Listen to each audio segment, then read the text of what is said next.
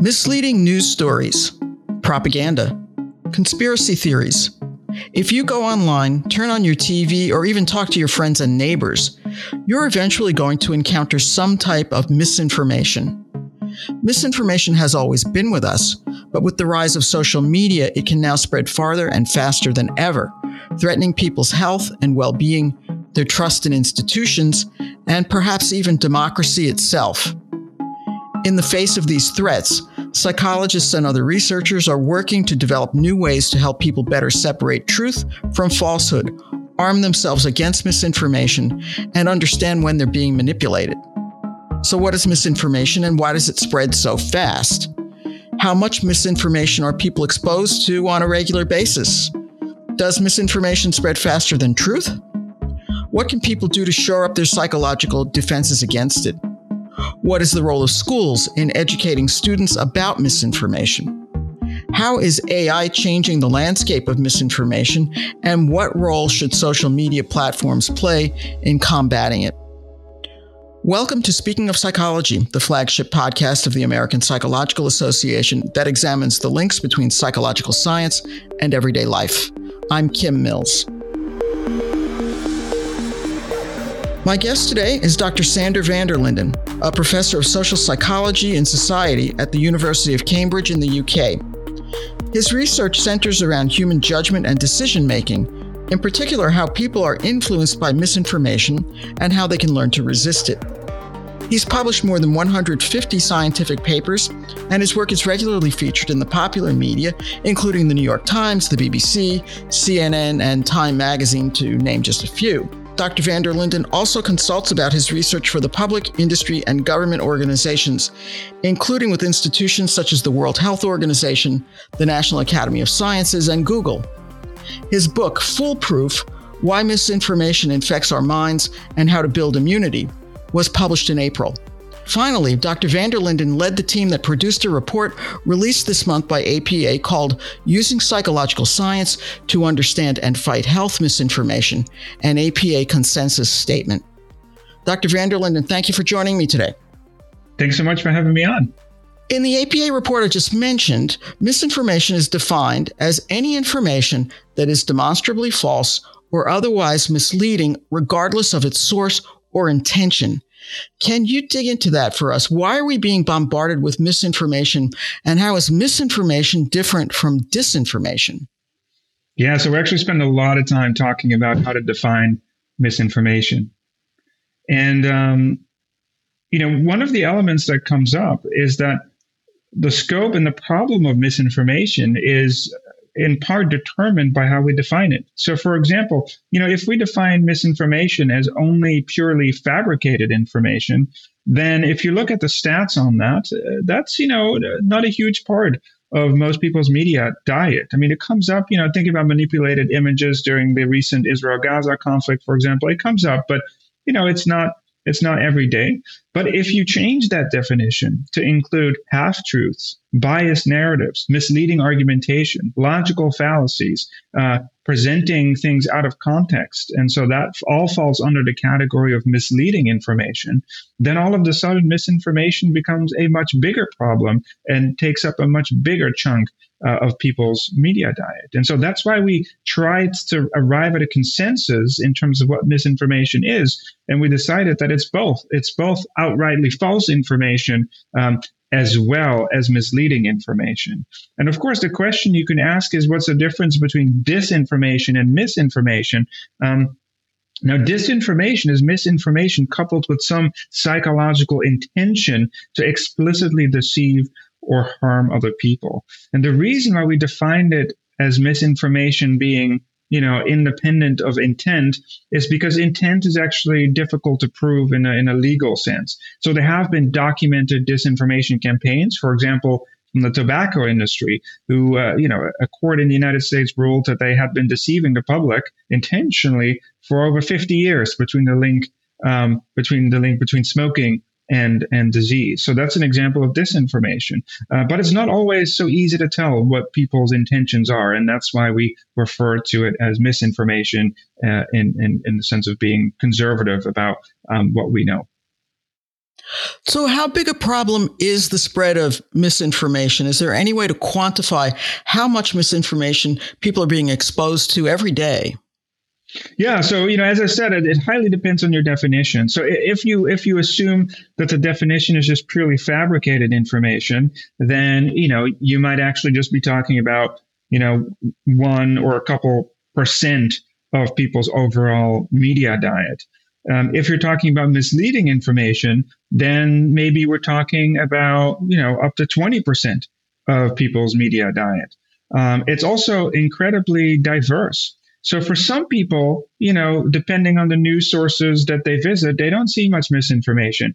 But for a smaller group of people, they're embroiled in it. I mean, they're basically stuck in an online echo chamber, and they're continuously bombarded by misinformation. People who get most of their news from social media, for example, see much more misinformation than people who don't primarily get their news from social media. That's not to say that there's no misinformation on, let's say, cable news, but so it depends, and it's difficult to quantify. And I'll say that we did our best in the report to look at these estimates and say, well, it can range anywhere from 1 to 20%, depending on people's circumstances.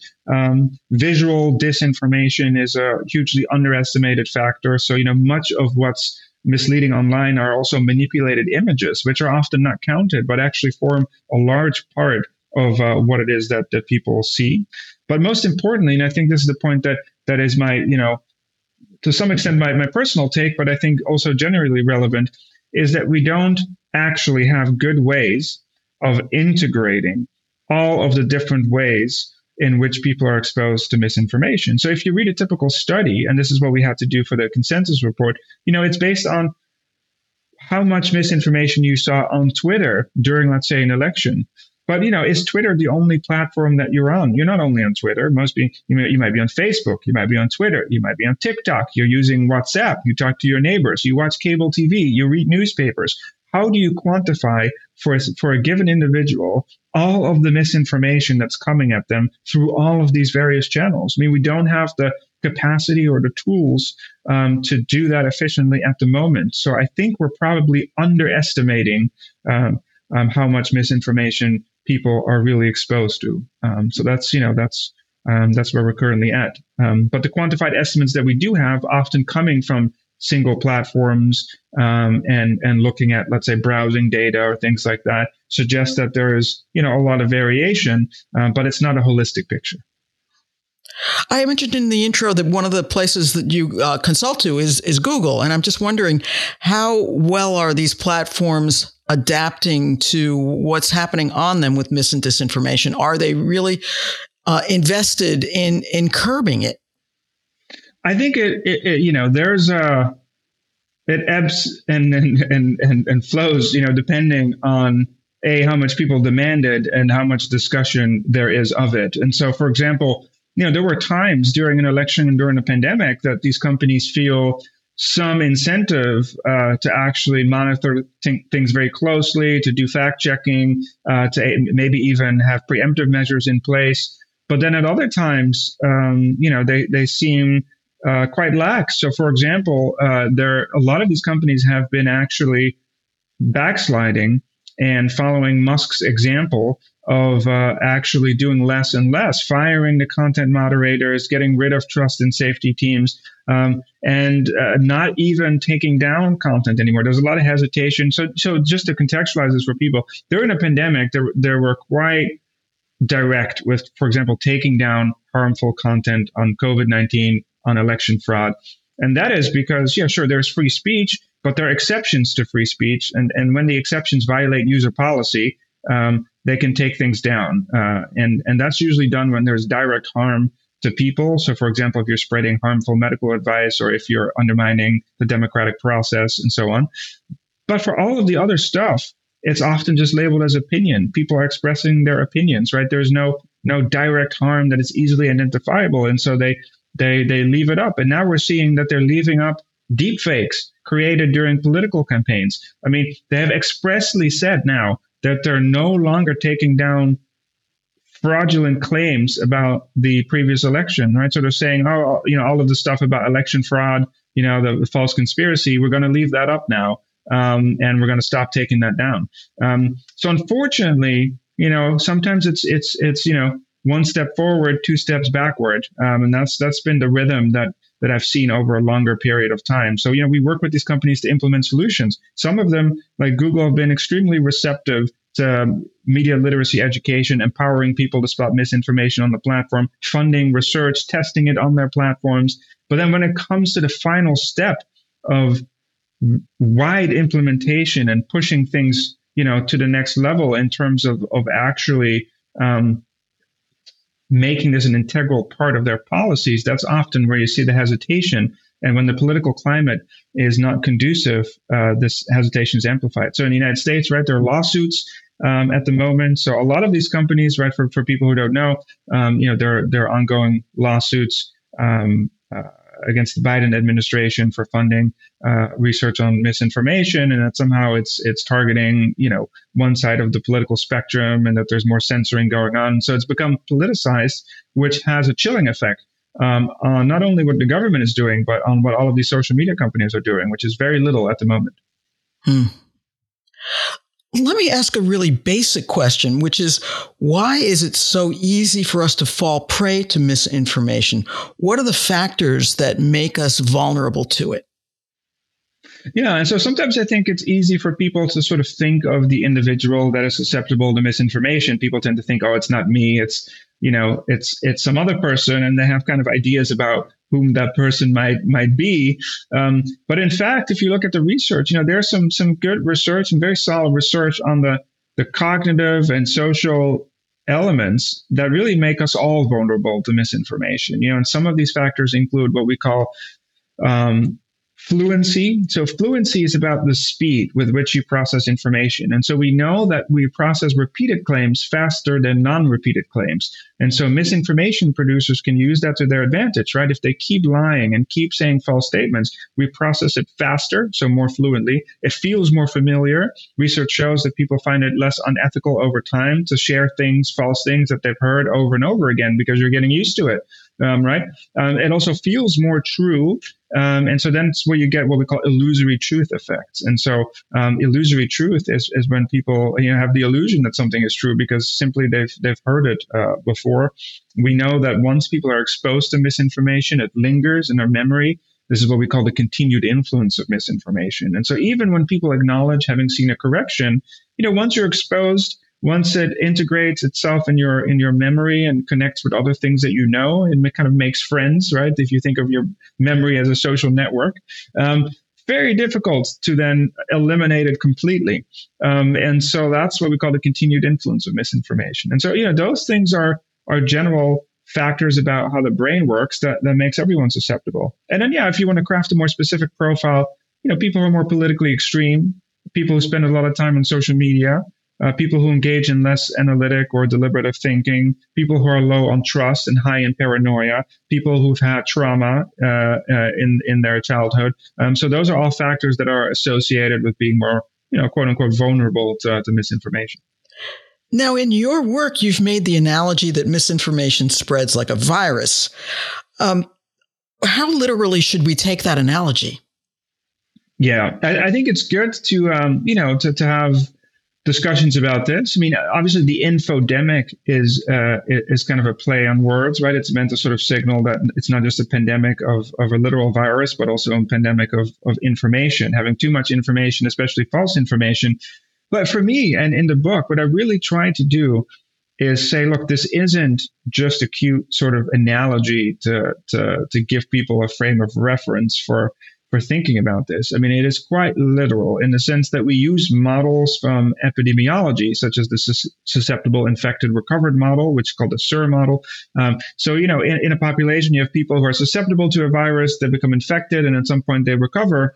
You have models of dynamic social transmission, right? So how do people transmit a virus? And you can model that. But it turns out you can use the same models, more or less unchanged, to study the diffusion of misinformation in social networks. And misinformation behaves much like a virus if you look at these models, right? And so in a simplistic version of this model, people are the nodes in the network, right? And so you come in contact through a link with somebody else, and they share misinformation with you. So you become infected and activated, and then you share it with other people. And then we can actually predict how far the misinformation will travel or how many people are exposed. And you can sort of think about how this diffuses in a network. And it's a very useful framework in a public health sort of sense to think about this idea. Now, critics might say, okay, but it's, the simple contagion model of disease isn't exactly,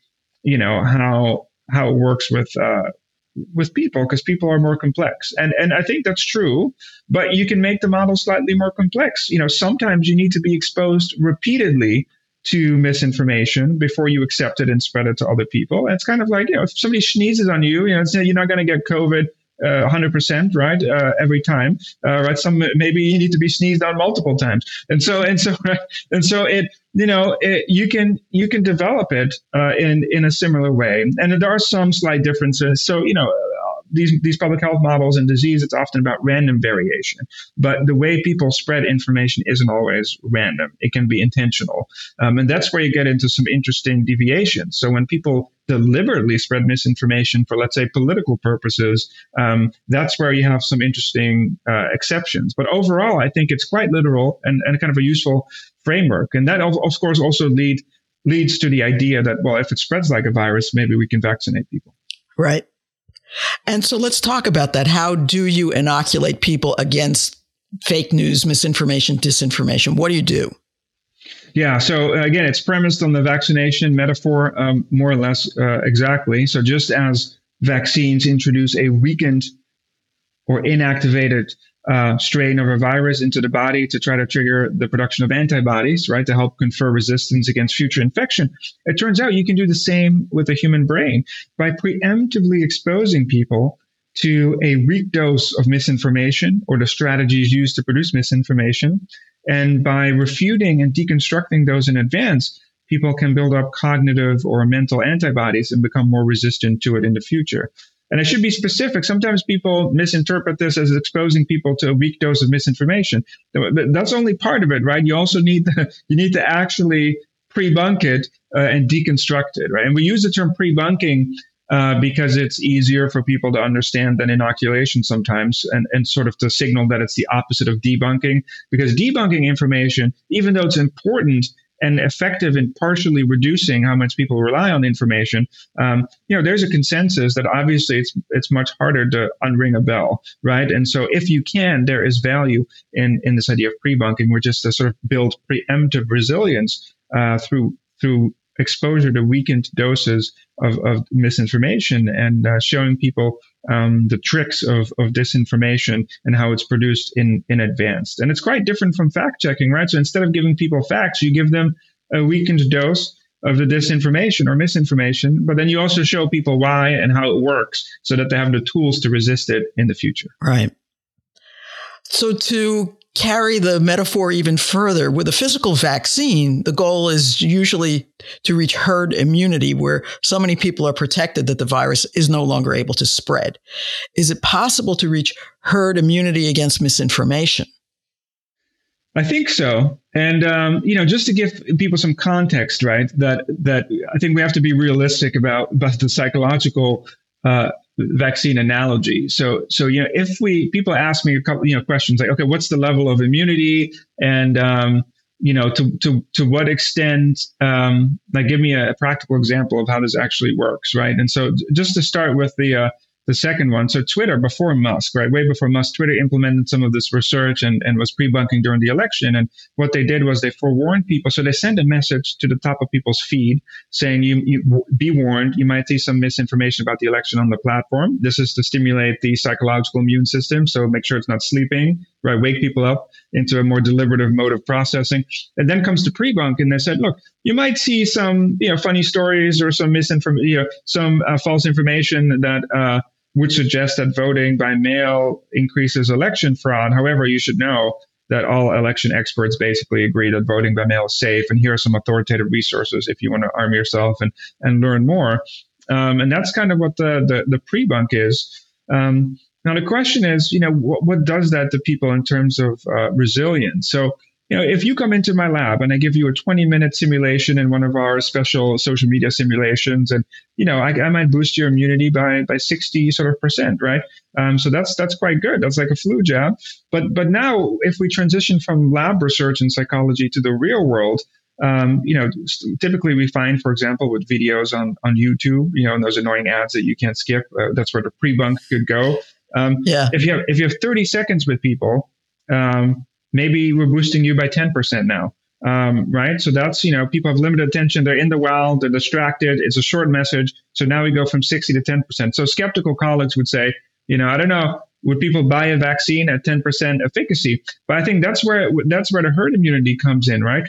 And so also for social media companies, right? The gist is actually that, when companies place ads, it's all about small effects, right? Brand recognition, they pay millions for a 1%, increase in recognition of a brand. So if we can do that for science and say, look, we run a 30-second video ad campaign and we can boost people by their immunity by 10%, and then scale that across billions of people, now you could really have something. And so when you talk about herd immunity, that's really the idea, right? That enough people are vaccinated so that misinformation no longer has a chance to spread.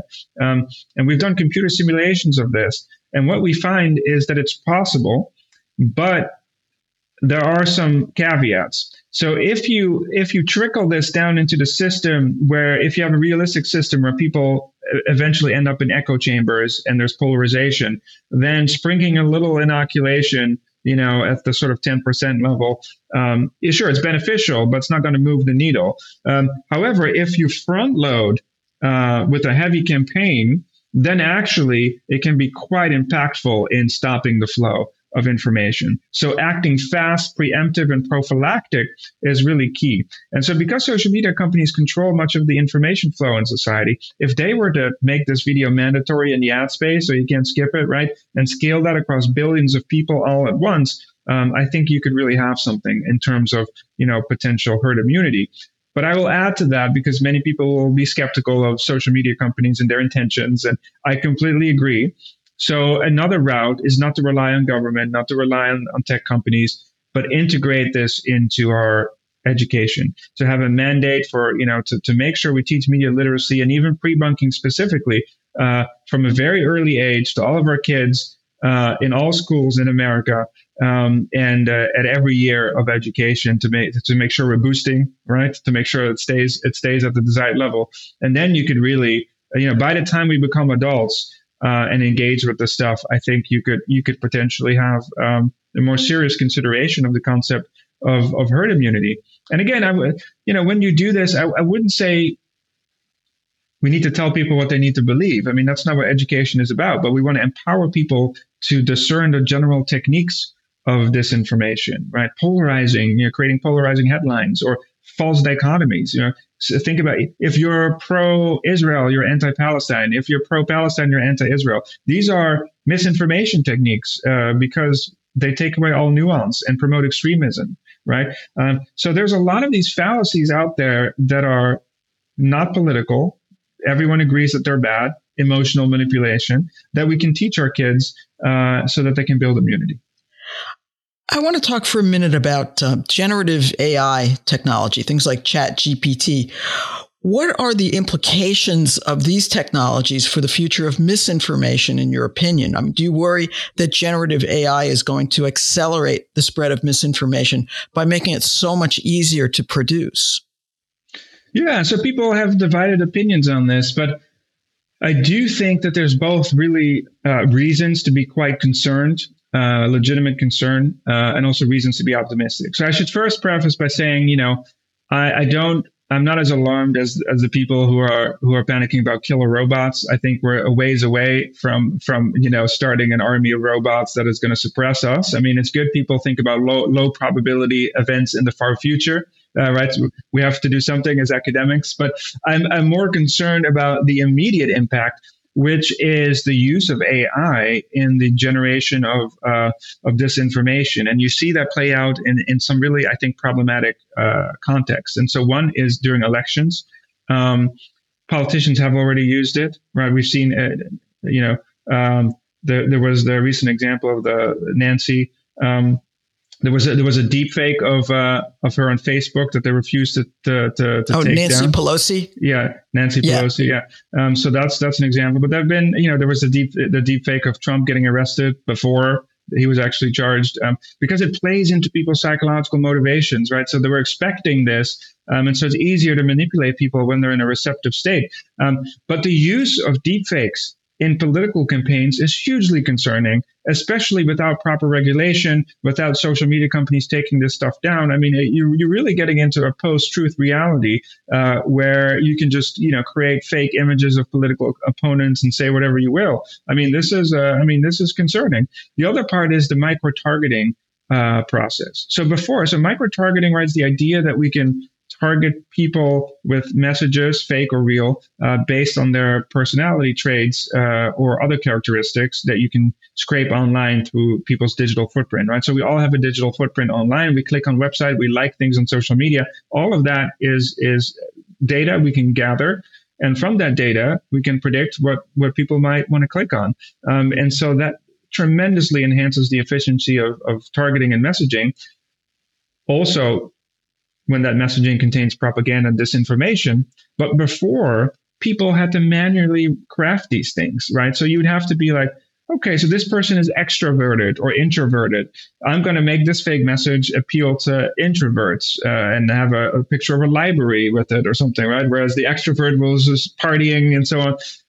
Takes a lot of effort. And AI, ChatGPT can do this for you at scale. It can create thousands and thousands of variations of the same message, slightly adapted to different personalities, for example. It can do this very fast. So you don't need people anymore. You could just link the automated generation of accounts with ChatGPT, and you can scale this up, and it democratizes the production of disinformation, and it really allows anyone to now partake in this information war. And so that, even the CEOs of these companies, OpenAI, for example, recognize the threat of AI to the production of disinformation. On the flip side, it's not all doom and gloom. You can use AI to automate fact checking. You can use AI to generate pre-bunks. We've done that. It actually understands pre-bunking very well. So I was very surprised. It can generate really good inoculations. It can maybe automatically classify the manipulation techniques that are taking place in online discourse, so we know what the misleading techniques are and how to tackle them. We've even created a test called the misinformation susceptibility test, which is an individual difference sort of test where everyone can take this quiz and get their score back, and how kind of naive versus distrustful you are, and how good you are at discerning. But that test was created by an AI. We trained it on conspiracies and misinformation, and it spit out thousands and thousands of fake sounding but plausible sounding headlines. And so we use that in psychological skill development. So I think it's, as a tool, it's neutral. You can use it for bad purposes. You can use it for research purposes.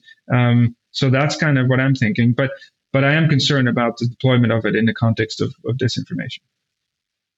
And the political season in the U.S. is already beginning, and I'm just wondering what people can do to recognize that they're being targeted or micro-targeted, as you said, with false political information.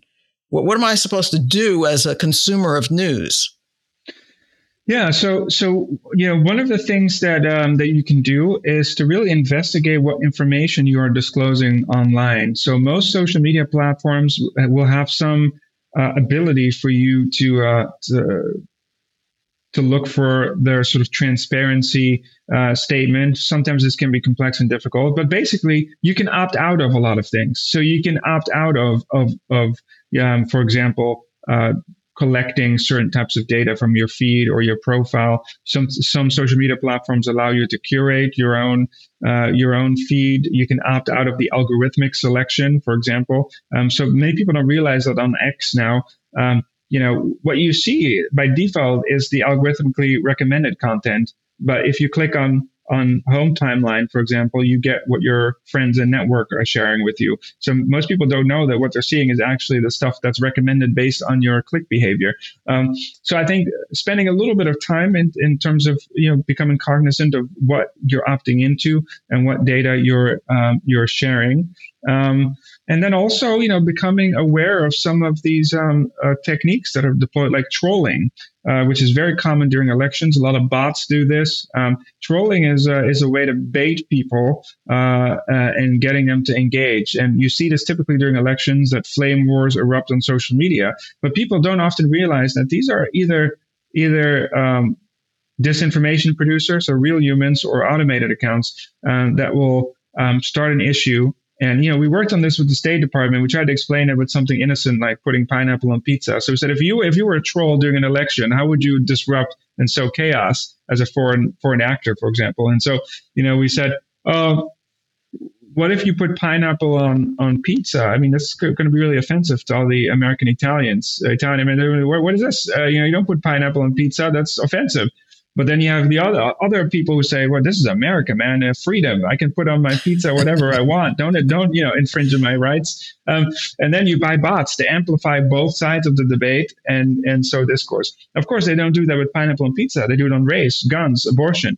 And so how do you know, right? So the idea is that if you feel that you're being lured into saying something about a controversial topic that is provocative, don't feed the trolls. That's the advice. Don't engage, don't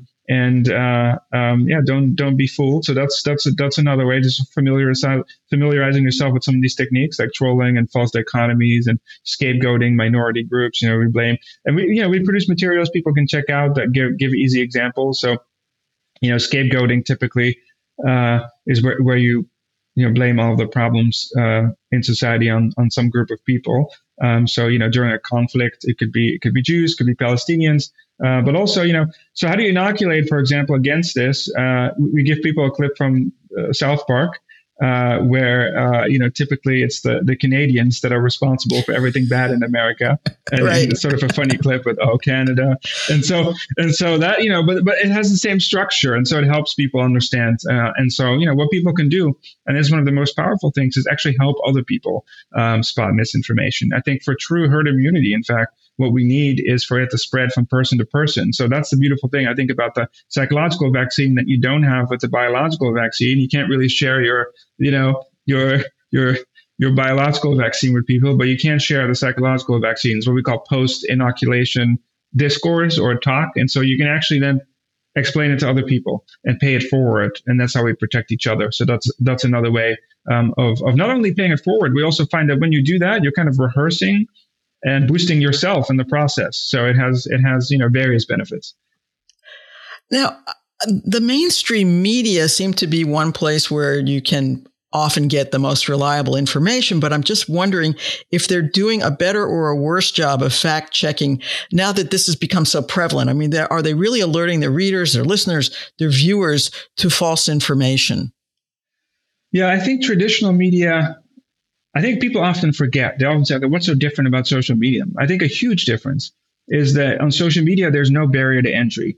You can upload any content. There's no editorial process. There are no fact checkers. There's no attention to accuracy at all. People can say whatever they want. With traditional media, you at least have an editor. You have fact checkers in most places. You have journalistic standards. You have regulatory bodies. So there's a lot of steps that prevent traditional media from just saying crazy things. Of course, things get a little bit muddled when you go to cable and streaming and so on. But in the most traditional form, there's actually a big difference in the curation of it. I think most fact checkers are doing their best to keep up with the scale of the problem. I agree with you that traditional media is not doing enough to warn people in advance and equipping them with the tools to discern misinformation better. And they could do a lot more. We could do a lot more in podcasts, in movies, on news channels. And so, it's all about, when people watch TV, that's an opportunity, in some way, in a lot of ways, to learn about, some of the techniques that are used to produce misinformation, how to look out for them. And it's often done online, but people kind of forget about the power of regular media. Most people watch TV, right? And so that's a powerful avenue. Podcasts also hugely unexplored. I mean, that's online, but the amount of people who are tuning into podcasts, think about the Andrew Tate, Joe Rogan sort of stuff. it's again, it's all unverified. There's very little regulation, but podcasts are also a tool to engage with people. And so, there's a lot of new ways, I think, to help prepare people. And I would say that traditional media, although they have this sort of base level protection, they're not being very proactive about educating citizens. I just want to say that this podcast stands by truth. We are not spreading misinformation here. Very good. So what are the next big questions that you're trying to answer? What are you working on right now? Yeah. So, some of the big questions are, how can you sort of test these things in a large population scale RCT? When you think about the best available evidence for interventions, you want to roll it out kind of like a medical trial, right? And so it's very challenging to get actual behavioral data from people. For example, what websites might people be visiting right after they've learned about these things? What videos are they watching? Their privacy concerns, right? But social media companies also often don't share that data. So when we run a campaign and find that, we've inoculated people and they're now better at spotting these techniques, are they also watching less misinformation online on the platform? They won't share that type of behavioral data. If we do an experiment, let's say, offline, how do you measure how much misinformation people are spreading interpersonally with other people? These are very difficult things to measure and quantify. So we're trying to think hard about how can we establish, the same level of evidence as you would for a public health type of intervention.